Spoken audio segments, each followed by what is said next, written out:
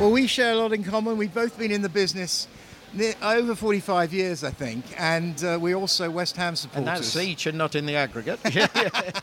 Yeah. Shame about the results on Monday, but yes. I'm sure we'll do well in the end. Yeah.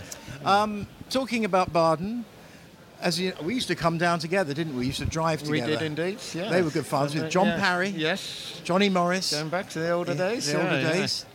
How did you get down here this time? This time, and as I've done the last couple of years since our friend JP, our chauffeur, has retired, we come down on the train these days, which is much more comfortable than the flying out of Stansted. So, we tend to do Eurostar to Paris, nice little lunch in Paris, and then the train to Karlsruhe, more civilised than I think any other way of travelling. Yeah. Have you had many meetings? Quite a few, enough. Enough. Trying to manage the schedule. And what I mean, the message we're getting from reinsurers, if you were to be asked, is it going to continue to remain or get harder, stay flat or reduce? What would you say?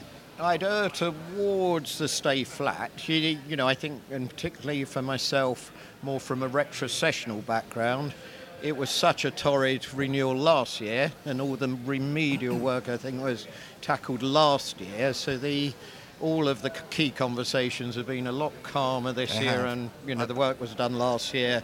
We're not expecting from the buyer side too much change, and generally, I think the reinsurers haven't been, pushing. It's been more listening to changes on the specific accounts rather than anyone trying to force issues. Yeah. What I notice, everybody talks about underwriting discipline. They talk about underwriting discipline at all points in the market cycle. When it's weak, they talk about maintaining discipline and not underwriting business.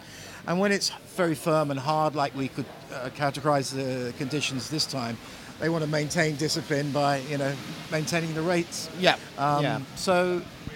Yeah, it's a message we've probably heard for the last 30 years, and it doesn't change in that sense. I think generally, the conversations at the primary reinsurance level rather than the retrocession have been a little more, maybe in certain areas that's got a bit more catching up to do. And so, we have colleagues here that handle Turkish business. So, if anything directly loss affected like that, there's still a lot of discussion, and market's still finding its level on that. But the broader European, US retrocessional thing, yes, it's going to be I think an easier renewal season all round than this time last year. Yeah, I think that's the message I'm hearing. Yeah.